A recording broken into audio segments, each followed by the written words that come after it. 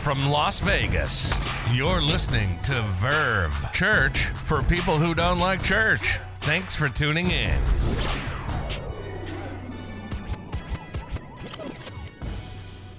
I want to talk to you about a question that you probably wrestle with, whether you verbalize it or not.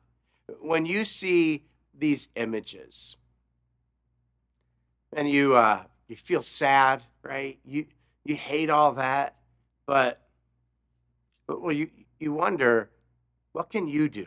You want to help for real, but how? Today I want to encourage you that you can, because there is a very doable how. You can make a difference. You can change the world, and you don't have to leave your neighborhood to do it. You can change the world by loving where you live. That's what we're talking about in this short teaching series. Last week, we started talking about loving where you live. We tried to answer this question, who is our neighbor? Because of what Jesus said is the greatest commandment. We find it in Mark chapter 12. Jesus asked, hey, there's so many commandments, so many things God asks of us. What's the most important? Here's his answer. The most important one, answered Jesus, is this. Hear, O Israel, the Lord our God, the Lord is one. Love the Lord your God with all your heart, with all your soul, and with all your mind, and with all your strength. The second is this, love your neighbor as yourself. There is no commandment greater than these. He said, love God, love your neighbor. That's it. That's what it's all about. Love God, love your neighbor. That's life. That's what he wants.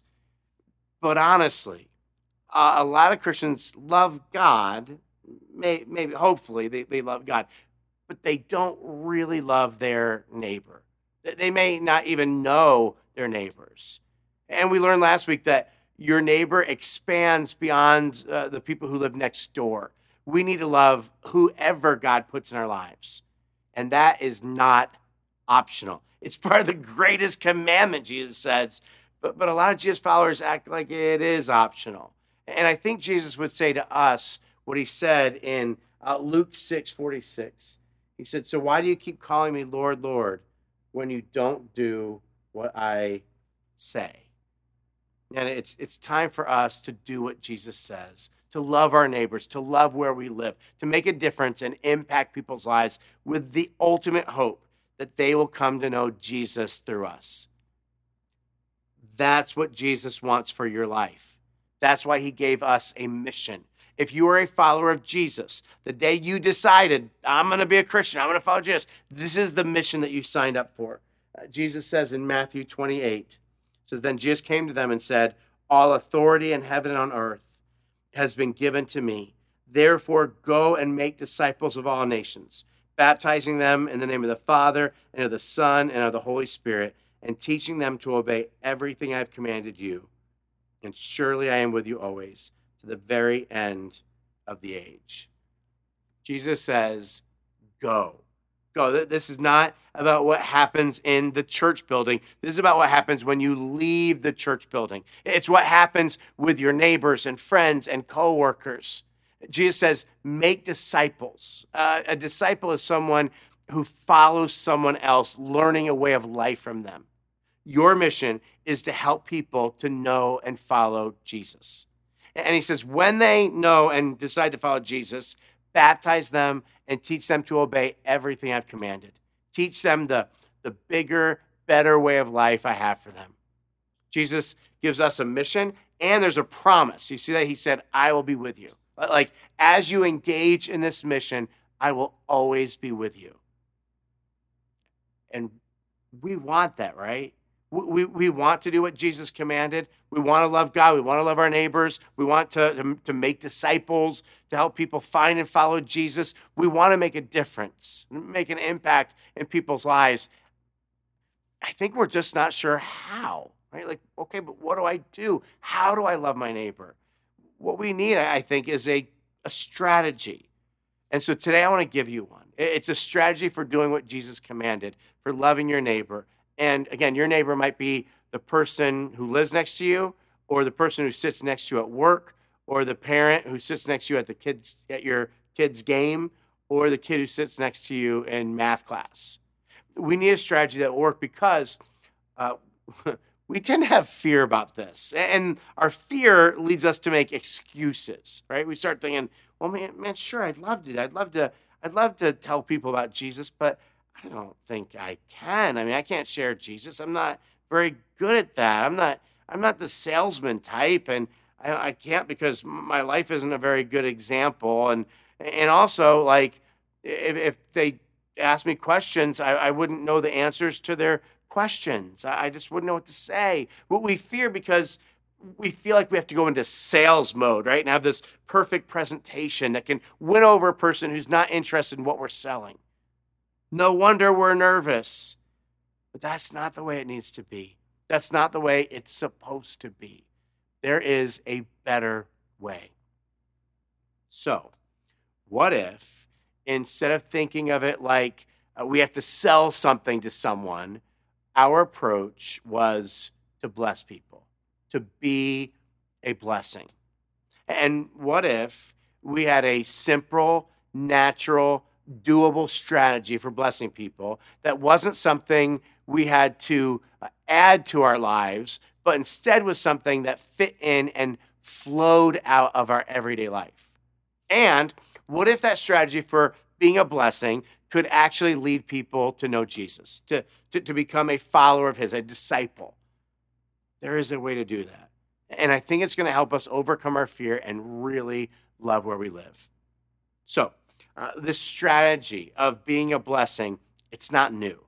God told it to his people in the very first book of the Bible, Genesis. In chapter 12, verses 2 and 3, he says, I will bless you, I will make your name great, and you will be a blessing. All peoples on earth will be blessed through you. God says, I will bless you so that you can be a blessing. We are not blessed for our own selfish gain. We're blessed to be a blessing. And we're going to use that word bless as an acronym to help us remember this simple, doable, daily strategy to bless people in a way that influences their lives for Jesus. Okay? So the B in BLESS, bless, stands for begin in prayer. Instead of being self-manufactured and self-driven, we're going to begin in prayer so that this is God-initiated and God-fueled. We're going to pray daily that God will give us opportunities to be a blessing. Why begin with prayer? Well, because it invites God into your effort to have influence for him. But honestly, that's not really necessary. But because God cares more about the people he's put into your life than you do. And God is already at work in their lives. So maybe it's not so much us inviting God in as us recognizing that God's already involved. Also, it invites God to use you. You pray for opportunities. Like you could pray each morning, God, who are you going to put in my life to bless today? And God, for each of those people, how can I bless them today? But I think maybe the best reason to begin with prayer is because it should help us overcome our fear. How? Because when I pray, I realize, and this is about God, not me. Think about those excuses we make for why we can't do this, right? I can't share Jesus because I'm not very good at that. I'm not the salesman type. I can't because my life isn't a good enough example. I can't talk about my faith because I wouldn't know what to say. I can't tell people about Jesus because I wouldn't know how to answer their questions. Do you notice the common word in all of those reasons? I. That's why these excuses don't hold up. Because, and this is really good news, I don't lead people to Jesus. God does. Now, I have a part to play. I get to share Jesus with people, but I can't lead a person to Jesus. God does that. So I don't need to worry if I can do it exactly right or if I know quite the right words. I just do my part the best I can, and I trust God that he will lead people to Jesus through my efforts. That's why we begin in prayer. We're blessed to be a blessing. we're going to use BLESS strategy. The B in BLESS stands for begin in prayer. The L stands for listen. Listen. The best way to be a blessing, to help people who are far from God get close to God, is to lead with love. Why? Because, man, seeing God's love in you will make them more open to God's love. We're going to lead with love. And love is spelled listening. And people, they feel loved when you give them your attention, when they know that you care. So, in your relationship with this person, whether it's your neighbor, the person next to you at the kid's soccer game, or whatever, as you develop a new relationship with a person, you're just going to ask lots of questions. You can do that, right? That's not scary. You're going to ask questions. And you should do that because you care about this person. I mean, God cares about every detail of our friends' lives. Shouldn't we? And every question, every conversation we have deepens our relationship. And every question makes it more natural for us to talk about all kinds of things. You know what's interesting? Christians have the reputation for always wanting to talk and get their point across. When you look at the example of Jesus, you see that he was known for asking questions, often questions that provoke spiritual curiosity. In fact, check this out. Jesus, in the 4 books of the Bible about his life, Matthew, Mark, Luke, and John, which are called the Gospels, Jesus was asked 183 questions in the Gospels. He directly answered 3 of the 183, but we see him asking 307 questions. And maybe we need to be more like Jesus in that way. So, ask questions and listen. You can ask just simple questions. Where'd you grow up? What was your family like growing up? Was your family religious growing up? What was that like for you? Hey, what are you passionate about? What's your spiritual background?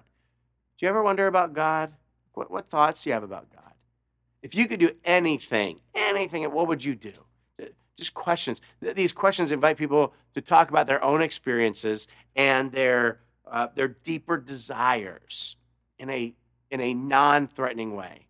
And those questions, those conversations can be an on-ramp to really important spiritual conversations.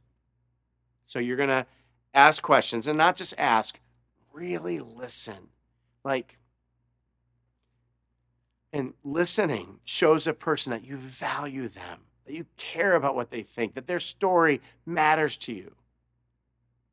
And it does.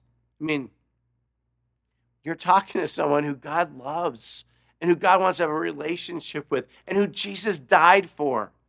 So look this person in the eyes. Ask questions. Listen. Ask follow-up questions. And listen, you don't have to correct anything or fix things you disagree with. You just trust God with that. He can do that. Your job is to just be curious and interested, and through that to communicate God's love, the love where you live. When you ask questions, you are leading with love. As you listen, you're learning more about them. It will grow and it will deepen your relationship. So will the E in bless, which is eat. So eat. Okay, I can do this, right? We're good at this, okay? This isn't so hard.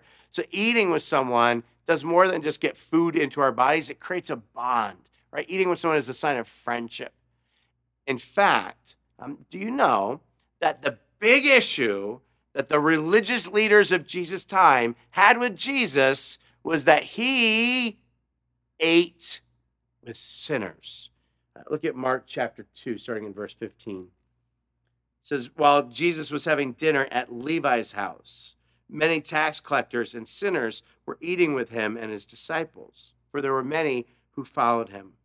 When the teachers of the law, who were Pharisees, saw him eating with the sinners and tax collectors, they asked his disciples, why does he eat with tax collectors and sinners? On hearing this, Jesus said to them, it is not the healthy who need a doctor, but the sick. I have not come to call the righteous, but sinners. Man, they were just shocked, flabbergasted offended that he ate with sinners. Now, the reality is we're all sinners, but these religious leaders, they didn't think of themselves that way. They thought that like only people who were interested in God were important and worthwhile. People who weren't interested in God or didn't live out godly values were sinners, and they were shocked that Jesus ate with sinners because they knew that eating communicates friendship.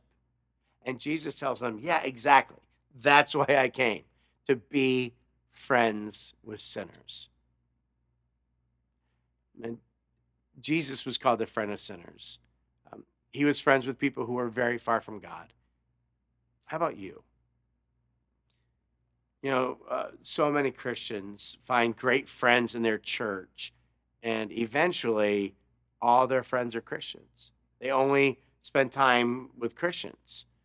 Those friendships are important, but we need to follow Jesus' example in being friends with people who don't believe. God has blessed us to be a blessing. So people come to find and follow Jesus. To do that, we eat with them.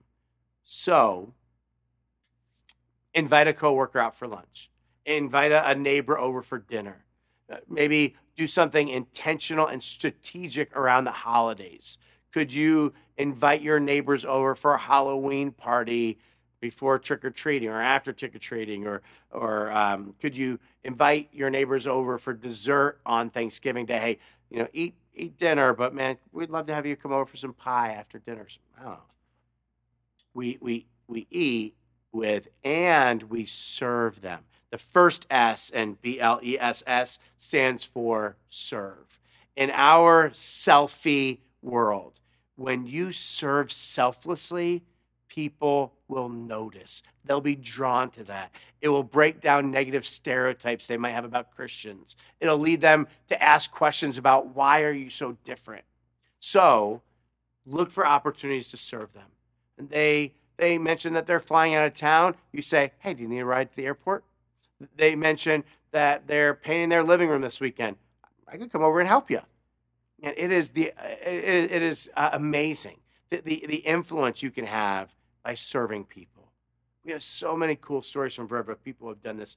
One of my favorites is Jacob, is a guy who's on our staff. He moved here straight out of college. He was 21 years old, I think. And he moved here to do an internship with our church. Lived in this little apartment complex, and he finds out that his neighbor is this elderly blind woman. And 21-year-old Jacob starts, and he didn't even mention this. The only reason I found out is because one time I was like, hey, on Friday we're doing something. You want to do it with us? And he's like, oh, I can't. I'm like, why not? He's like, I do something on Fridays. I'm like, Friday's your day off, because Friday's our day off. And I said, what do you do? What are you doing? And 21-year-old Jacob every Friday took his elderly blind neighbor out for lunch and grocery shopping for her. That's how you love where you live. In all of this, listening, making it obvious that we really care, eating with the person, building that relationship, serving them. In all of it, what we're doing is we're showing people Jesus. And if we show people Jesus, it will give us opportunity to share Jesus. Like we're told in 1 Peter chapter 3, verses 15 and 16, it says, instead, you must worship Christ as Lord of your life. And if someone asks about your hope as a believer, always be ready to explain it. But do this in a gentle and respectful way. Keep your conscience clear. Then, if people speak against you, they will be ashamed when they see what a good life you live, because you belong to Christ. The idea is, man, we don't argue people into faith. You love people into the faith. When you live different, people will notice, and eventually they'll ask. When they do, you get to, in a gentle and respectful way, share Jesus with them. Listen, if we try to argue with people and tell them that we're right and their lives are wrong and incomplete, no one's going to want to listen to that. But if we're a blessing if we pray for people and listen to them and eat with them and serve them, they're going to be curious. They'll ask. And when they do, you can share Jesus with them. That's why the second S, the last letter in bless, stands for story. You can share your story, your Jesus story, the story of how you came to faith and what God has done in your life. And hearing a person's story is powerful. People can argue with what you believe about Jesus, but they can't argue about your story. So share your Jesus story. It's like, your Jesus story is, this is what my life was like. This is how I met Jesus and came to faith. This is what Jesus has done in my life. Simple. You share your Jesus story. You can also share Jesus' story. And you don't have to be an expert on it, especially because you've already been a blessing to this person. You've already shown this person God's love. And so they're going to be open to listening to you. And so you just explain it in simple terms. God loves you. Jesus came for you. Jesus died for you. God is inviting you into a relationship. Pretty simple, right?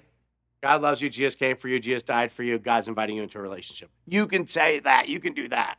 Or you could choose to share a story that Jesus told that helps people understand Jesus' story. So like Jesus told a story about a sheep that gets lost from a shepherd. The shepherd goes out searching for the sheep. In fact, he'll do anything to get the sheep back. And when he does, he's so happy, he throws a party. And Jesus said that sheep is you. And he's the shepherd. He is searching for you. He won't stop until he finds you. He wants to bring you home to a relationship with God and someday to heaven. You could do that, right? You tell your story, you tell Jesus' story, and it will work. When you do this, you're going to be shocked at how open this person, how receptive they are, because you led with love, because you've already been a blessing, because you use this BLESS strategy. Begin with prayer, listen, eat, serve, story. This is who Jesus called his followers to be. This is who we are. If we live this way, we could turn the places God puts us in upside down, one person at a time. And if you live here in Vegas, you have a great opportunity to live out some of that this week. Because next Sunday, we're starting a brand new teaching series called God for the Rest of Us. It's a great series for your friends who don't go to church, who aren't sure that God is for them. Next week, we're going to talk about God is for the hurting, how he can help you when you're hurting. So no matter where you live, invite your friends, hey, watch this with me next week online. But if you're here in Vegas, we're also that day having a Halloween party in our parking lot. We're going to have like food trucks, inflatables, trunk or treating for kids. Kids kind of go car to car and get candy. They can wear their costumes, so get loads of candy. Get people here to Verve. If you live in Vegas, invite your friends. They will love it. Right now, let's pray that we actually do this, that we live out this blessed strategy, and that we start this week by inviting people to Verve next week. All right? Let's pray. God, thanks. Thanks for being a God who wants to make a difference with our lives, that wants us to have impact and influence on others. Man, our lives are valuable. They're important because of that. God, I pray that you would help us to engage with, to adopt this blessed strategy, because if we do this, we can impact people. We don't have to be great salesmen. We don't have to be great speakers. We just need to love people and be a blessing to them. And if we do that, God, we'll see lives changed. God, thanks that you want to do that through us. Help us to commit to doing this. We pray in Jesus' name.